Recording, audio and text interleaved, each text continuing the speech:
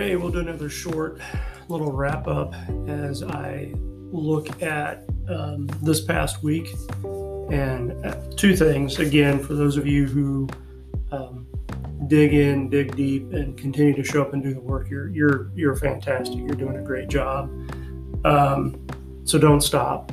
And of course, as I say that, I know the half that's probably not doing it isn't even listening to this. So that's fine. We will work with what we have.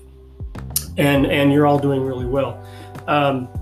One of the things I guess I want to speak to, just as a comment for all of you to understand, when I ask these questions about, say, the mission statement or the value statement of the university, again, I'm not, data mining. I'm not looking for stuff to funnel up to administration.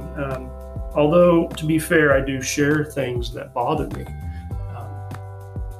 Because I think when people are very honest in these forums, and I really appreciate that, there is something we should acknowledge here. And the value statement, the RISE values, have been one that actually frequently gets kind of a knock or sort of a bad nudge once in a while, and for sort of good reasons. I have had in the past, for example, I've had students express concern that they do not believe that we practice inclusion very well. And for the reasons they cite, I can't argue with them. I can't argue against them. I think they make really good points.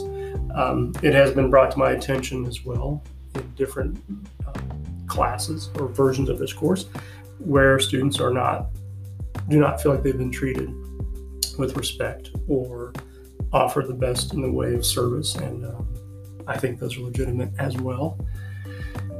And it's hard because we all try to live up, if not to these, at least what our own values are. And that's kind of what I'm trying to push for all of you. I often, in the same frustrated viewpoint many of you have when it comes to mission statements and value statements, so those are things you can sort of throw up on a wall and say, look, this is who we are and what we do. And for many of us, like, but do you really? I don't know that you do.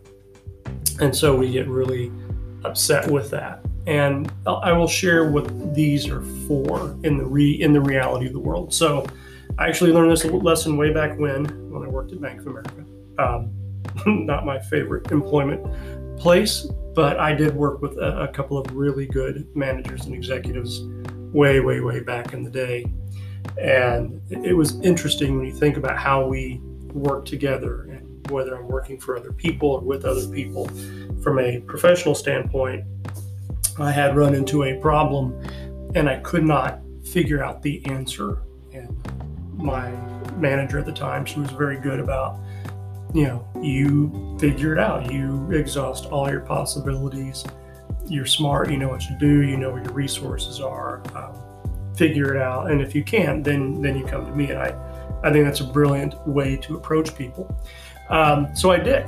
And I could not find the answer I needed in any of our handbooks, any of our guidelines, any of our policies, any of our processes. I mean, I went through everything. And so after a week, literally started on Monday, and by Friday, I just had nothing on this problem. I went to my manager and I gave her that rundown. I've looked for this in everything that we have, nothing. And then she asked me the weirdest question, and that's why I still use this example, because it stood out. She said, what are our core values? And at that time, Bank of America had 5 core values. It was on everybody's badge. And I used to know them by heart. Thank God I overrode most of that. But there was a point as I listed out the 5 core values of Bank of America, I got to number 4, I think, which was trusting and teamwork. And it was such a weird moment where it clicked, like, oh, I'm not actually supposed to figure this problem out. Like, that's what the next department does when I send this. Like, it was, you never want to send on a problem that's bad manufacturing, but there's also a point, like in my area, I did not have the tools to fix the problem. What I do is let people know in the next department, hey, here's what I'm sending you. this needs to be fixed. And that's their job. That's what they do.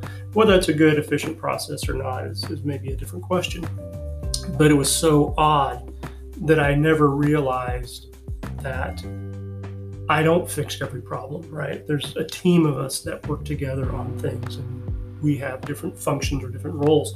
And so one of the things that I took away from that lesson wasn't just, the practicality of what that meant on the job at the moment, but to this point, values are often really there to help find answers when there is not an answer available, whether it's in your code of conduct, your code of ethics, your HR handbook or process manual, procedure manual, whatever you have to know what you think is important to make decisions. And I even do this when I work in some medical settings. We often sort of look at the end of life and we think we know what we believe, but we've never really thought about it. And that is the worst time to try to figure out what it is you believe. What I want people to do is to really think about some of these things and, for lack of a better word, know what the line in the sand is. What is the thing you will or won't do? In the grander scheme of community and like how I treat people and who I live for and what I do, I've kind of figured out I'm big on a couple of things, and one of them has sort of been honesty, but that honesty is always sort of couched in a contextual point of, and what can you do with it? And telling someone the truth that is only painful has to have a real purpose. That's not saying to go lie or admit everything, but to think about how we tell the truth, right? The truth should be empowering, right? That was the language, right? The truth shall set you free. So when I think of truth telling, I think of it as a matter of how is this going to empower the person to make the decision they need to make. And so it becomes very odd that a number of the way I view value statements and much of this sort of conversation is others oriented. What do I do and on behalf of the others? And so, you all did a great job. I think keep up the good work. Again, I have already seen that you are knocking it out of the park in Perusall again for this week. So great job. You do have this sort of second, almost midterm kind of paper. And hang in there. We're almost done.